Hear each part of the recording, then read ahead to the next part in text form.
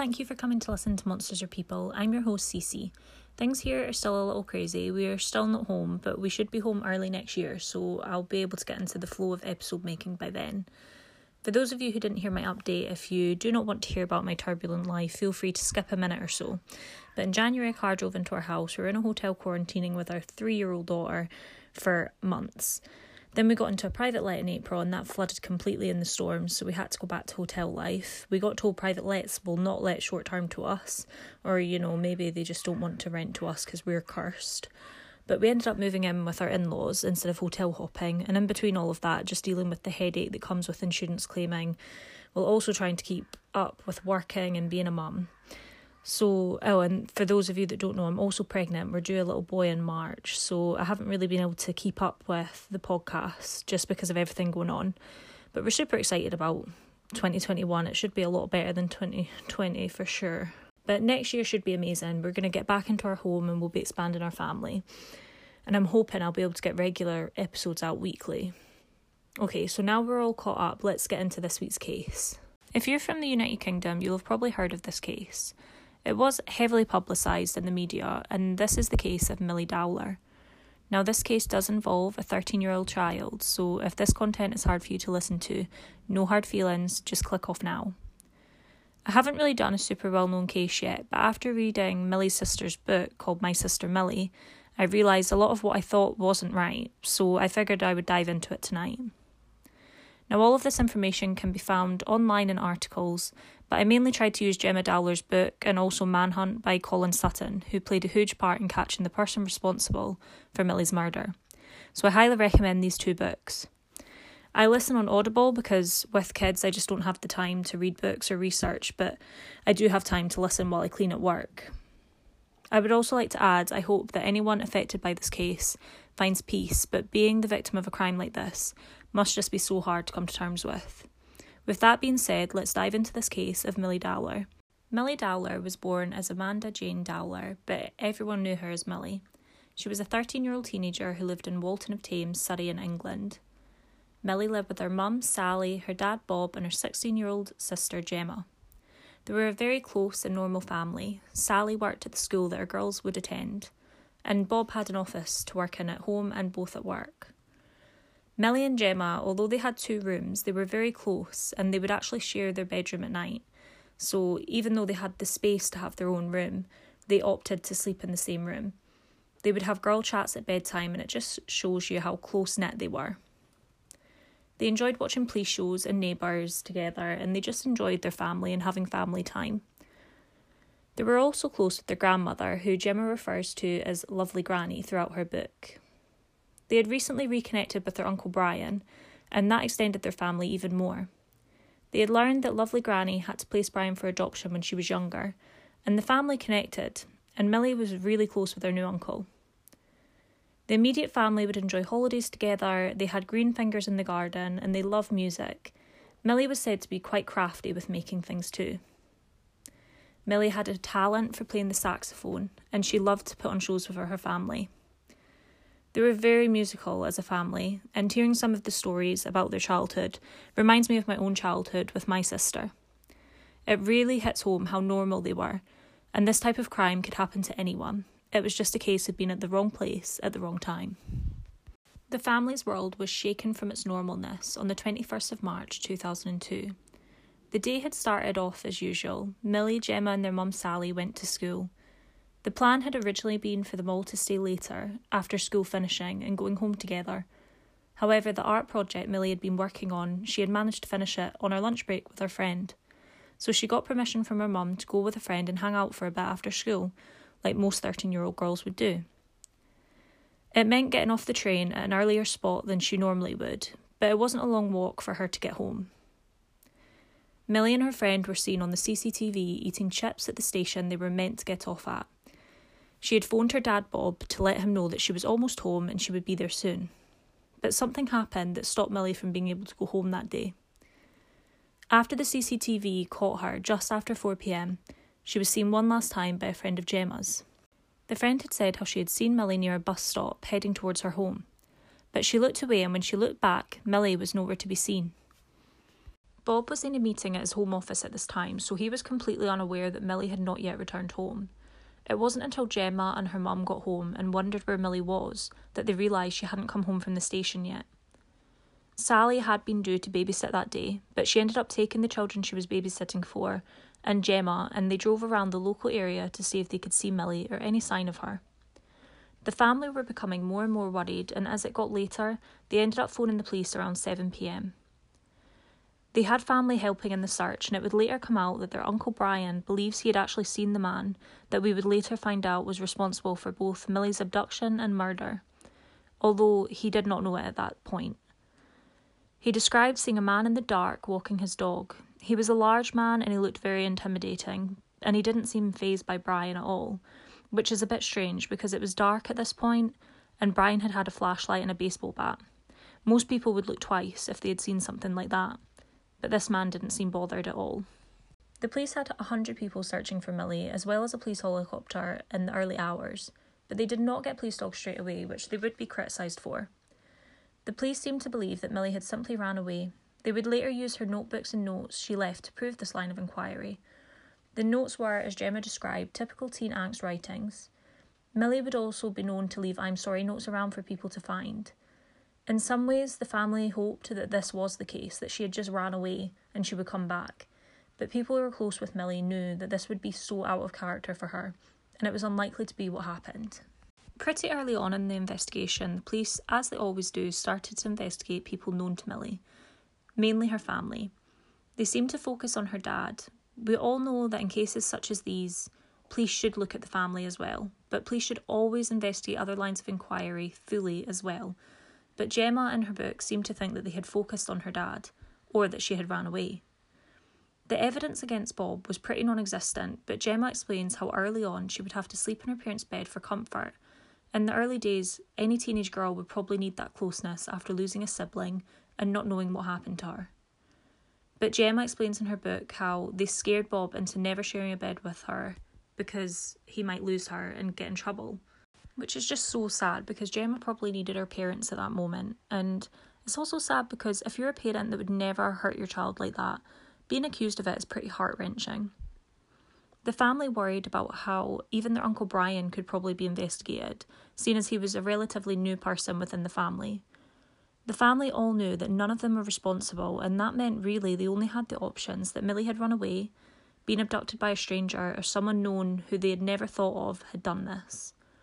The runaway theory was so unlike Milly. According to everyone who knew her, it was so unlikely. She was a happy girl. Plus, Milly had phoned home, and she had said she would be home soon. She had been seen on CCTV at the station, been seen by Gemma's friend heading towards her home. But she was not captured on the CCTV at the end of Station Avenue. So for me, that would mean she would have had to be on a bus where CCTV would have probably caught her, or in a car, or in a property in that vicinity.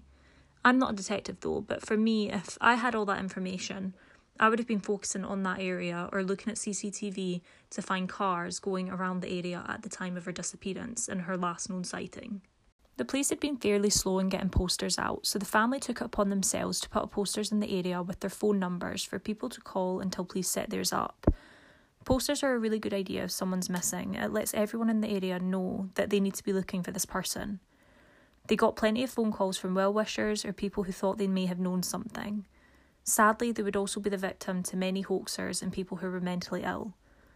Sally even had a woman try to give her her own child, which to me is just so sad. As many parents know, no child can replace your own little baby.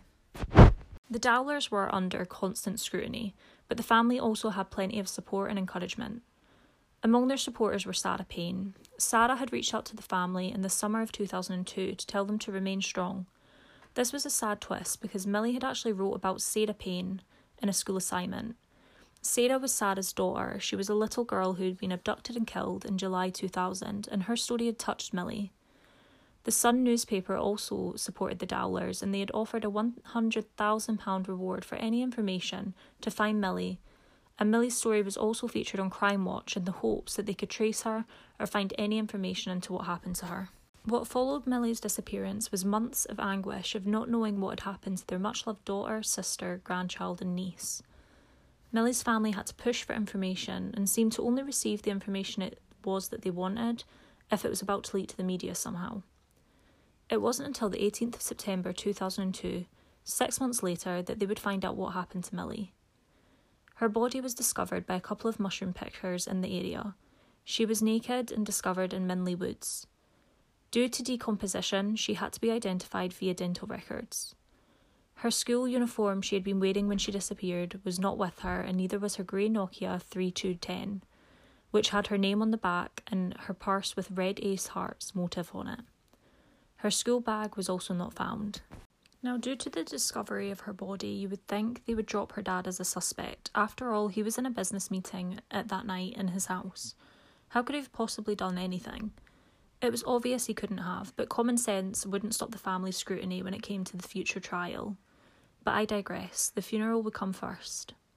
Sadly, Milly would be laid to rest on the year anniversary of her disappearance. The family walked Milly's last walk home, and they had a service where Milly's saxophone teacher played a piece that he wrote for Milly.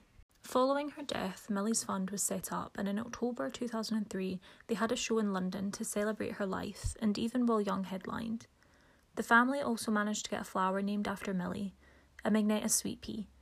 And as you know, the family had green fingers, so the fact that Milly got a flower named after her is just a really sweet touch. Even though Milly had now been found, the family still did not have the answers as to what took their loving, normal family away.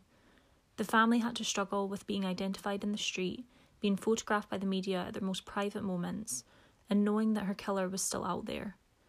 They had to try and rebuild their family and their lives, and now they had to deal with mental health issues which were not present prior to losing Milly. Gemma and Sally would go on to use different forms of therapy to try and help them. They would snorkel as well, which gave them moments of peace while under the water, identifying different sea life and trying to relax. Eventually they would find a form of therapy which they would swear by. Sally would even go on to speak in seminars about how much it helped her through such a difficult time. This therapy is called EDMR, and it seems to be a type of therapy where you relive the trauma over and over, and eventually it seemed to help them by identifying their triggers. This would be essential for them following the discovery of her body, because they now had to also deal with people claiming to be responsible when they weren't. One paedophile even managed to send the Dowlers a letter from his prison cell to make a false confession, which was very disturbing and traumatic for the family. It wasn't until 2 years after Milly's murder that they got a break in the case. The Metro Police reached out to Surrey Police to make them aware of a man called Levi Belfield. Levi Belfield's life of crime started not long after the death of his father when he was aged 10 years old. His crime spree began in 1981 with burglary, and it quickly escalated to assaults and thefts. He worked odd jobs here and there, mainly as bouncers, which does not help the bouncer stereotype at all, and he was described by many as having a nasty streak. He's also said to have fathered 11 children with 5 different women.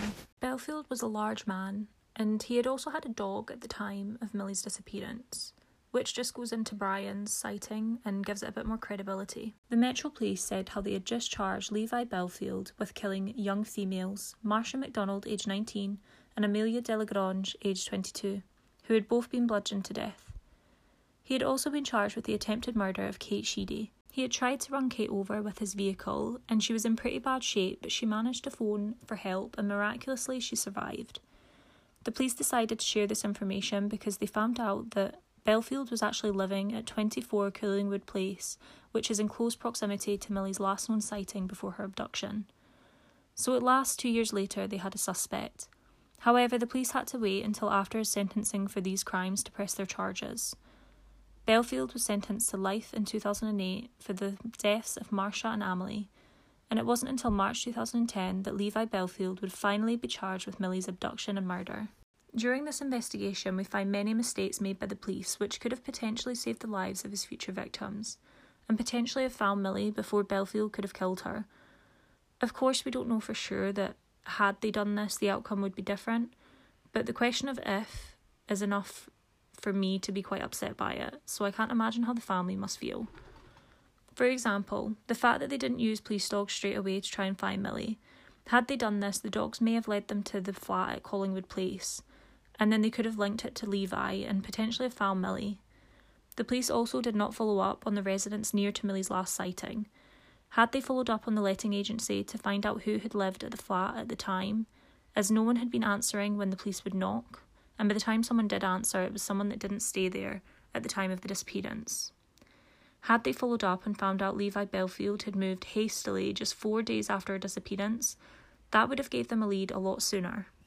The police also failed to link a prior attempted kidnapping to Milly and did not investigate a case prior well enough, in my opinion. Prior to Milly's abduction, an 11-year-old girl, Rachel Cowles, was almost lured into a car. The man matched Levi Belfield's description and he drove a red Daewoo Nexia, which is his car. The man said he was a neighbour and tried to get Rachel to go into his car to give her a lift home. Rachel, however, knew her neighbours and declined and reported the incident to both her parents and the police. The police didn't link the two together, and if I'm honest, given the description of both the man and his car, it should have been a simple enough investigation to find out who this man was. And had they done this, maybe Levi Belfield would have been a suspect on the first day, the first hour, rather than years later. Now, the trial began and it was pretty shocking. You would think that Belfield would be the one on trial, but it was more like Milly's family were the ones to be persecuted by the defence. As if Belfield hadn't done enough to hurt their family, he continued to torment them and embarrass them on the stand. Bob was pretty much made out to be a suspect on the stand, even though the timeline he couldn't have possibly been involved. They brought up how he had some pornographic magazines. Sorry, but most people have watched or read something pornographic. I mean, nowadays, look at the best-selling book, 50 Shades of Grey. Even girls do it on planes. It really isn't relevant, but it was brought up anyway. Sally was made out to be a neglectful mother for not noticing the impact of these magazines had on Milly, or how unhappy they said that Milly was. They read Milly's notepad in the courtroom, insinuating she was so unhappy that she wanted to escape. But if she was unhappy or not, even though I don't think she was unhappy, I think she was just a typical teenager, she did not take herself out to Minley Woods and kill herself. So it's irrelevant. Throughout her testimony, Sally was made out to be a mother who loved Gemma more than Milly, which just wasn't true. The parents were treated like absolute rubbish, and in the process of giving Belfield a fair trial, they ripped apart a victim's family even more. After Sally took the stand and was reduced to tears, it was decided that Gemma, Milly's sister, could not take the stand. Gemma had been working through her mental health issues and they didn't believe it was in her best interest to take the stand. It's just so insulting to me that during the trial, to get justice for Milly, Milly's privacy was completely invaded and her family were treated like utter rubbish. And Belfield was allowed to just refuse to take stand. He didn't have to speak in his defence because that's his right, but the family didn't have that right. Belfield's ex-girlfriends took the stand to explain how Belfield seemed to have a hatred for women. He would start their relationship like most typical abusers, charming at first and then become controlling and dominating. Emma Mills, who he had lived with at Collingwood Place at the time of Milly's murder, took the stand and said how Belfield had accused her of accusing him of killing Milly when she questioned him about his whereabouts that day. She hadn't even connected that it was the same day that Milly disappeared until he had brought it up. She also confirmed that he had been alone that day and she didn't know his whereabouts. He had not gotten home that night until 10 to 11 p.m. She said he had been wearing different clothes to what he was wearing before, and she also commented on how he had changed the bed sheets, claiming that the dog had soiled them. Emma also confirmed that at the time he was driving the red Daewoo Nexia, but he claims that the car was stolen just 8 days later after Milly's disappearance and was never found. This is the same car that was seen on CCTV near where Milly disappeared. During the trial, the Dowler family were under strict instructions to try and not show emotion throughout, whereas Belfield, the one that was accused of the crime, was allowed to refuse to take the stand, would cough loudly, which was an obvious attempt to intimidate a victim during her testimony, and he even yawned in the courtroom after hearing his verdict. Belfield had actually tried to stop going to the court to hear his verdict, but they were called back and Belfield was actually made to hear that he had been found guilty yet again. Although he did avoid attending court for his sentencing, I'm glad he was made to hear that the jury again saw through his lies and his act. Now you would think that this would be the end of the torment Milly's family had to endure, but it wasn't. You would think the guilty verdict would be the end of the book, but unfortunately it wasn't. They were now at the centre of a huge media scandal. Many who live in the UK will remember this scandal. It was the news of the world's phone hacking. Plenty of celebrities were affected by this, but people were outraged that they had also done this to a victim's family. Normal people whose privacy were completely invaded. Not only that, but the victim themselves had their privacy invaded by people not helping with an investigation but trying to sell stories. The investigation into this scandal was called the Levison Inquiry. It investigated the News of the World and it caused the newspaper to actually cease printing. It was alleged that the newspaper workers had erased text messages on Milly's phone, which gave Sally false hope and she thought Milly was actually alive, but she wasn't. At this point she was deceased. She thought that she had listened to her messages to have space for more messages to be left. They believe this hacking is how the press seemed to know all about the private meetings. Like one night Sally and Bob had taken a private walk, Milly's walk, and the next day the press had taken photos of this private moment. Following this inquiry, the Dowlers did get an apology from Rupert Murdoch, the newspaper owner. Some of the journalists were also arrested and the family did receive compensation for the ordeal.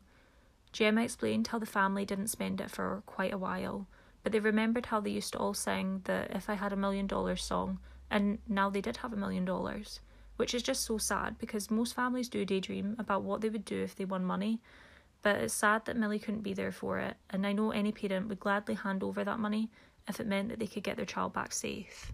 Since Belfield's sentencing, he's been in the limelight over the years again. He is being held with other monsters like Ian Huntley, Holly and Jessica's killer, known as the Soham Killer, at a Category A prison in Durham. The police do believe Belfield has attacked other women in the past, and Belfield is said to have changed his name to Yusuf Rahim after converting to Islam. Belfield was back in the papers after receiving compensation at the sum of $4,500 after he was attacked in prison. He claims he wasn't protected enough. Boo-hoo. How insulting to her family. I sincerely hope he didn't get to enjoy any of that money because he has caused so much pain to other people. He doesn't deserve a payout for having his human rights violated when he violated so many females. Then in 2016, the Dowlers received the news that they never expected to hear and only got notified as there was an inmate due to be released that could leak the information to the press, so they were told so that they wouldn't find out through the media. Levi Belfield had made a confession for the first time over Milly. He admitted to brutally raping and then strangling the 13-year-old to death. Gemma did outline the details of this in her book, and she does say certain information they have kept private, but even what was shared was enough to make you realise what that sweet little girl had to endure, and it shows the type of evil that Belfield truly is. Belfield admits to kidnapping Milly into his flat where he sexually assaulted her using his fingers. He then put her in the red car and drove to his mother's property. She had not been in her uniform at this point. He described how her gag fell out during the transportation, and Milly had told him that it had. CCTV was seen of the car during this journey, and it's so sad to think that Milly is inside that car, scared and wanting to go home. He said how once he got to his mother's driveway, he had raped the girl on his car in broad daylight outside. She had gotten a cut on her and bled a little on the car, which would explain the car going missing. Her DNA would have been both inside and on it. He proceeded to tie her up and left her in his mother's home so that he could go back to his flat to get her uniform because he wanted to rape her in that as well. He said when he got back that he raped her again and didn't kill her until the next day, and he did this by strangling her. When you look at his pictures and see how large he was, there was no way a little 13-year-old girl, no matter how strong she was, could not have gotten away from him. Belfield did try to retract his confession, claiming he never said that, but he was probably, in my opinion, pissing his pants over other inmates finding out. Gemma seems to believe, and I have to say I do agree, that he is probably rewarded for giving information, because why else would he share information so freely now? I mean, it can't be his conscience, because frankly he doesn't have a Jiminy Cricket on his shoulder at all. There is also belief that another man could have been involved in the abduction and rape of Milly, but this man was released without charge, so it's just speculation for now. Basically, it's probably something that Belfield has suggested, but there's been no evidence to back it up.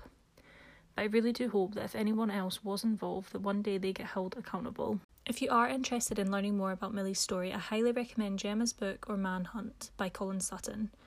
Manhunt has also been made into a documentary series since, and as a result of Manhunt, more potential victims have come forward of Belfield, so I wonder if one day he'll even get more time added to his life sentences.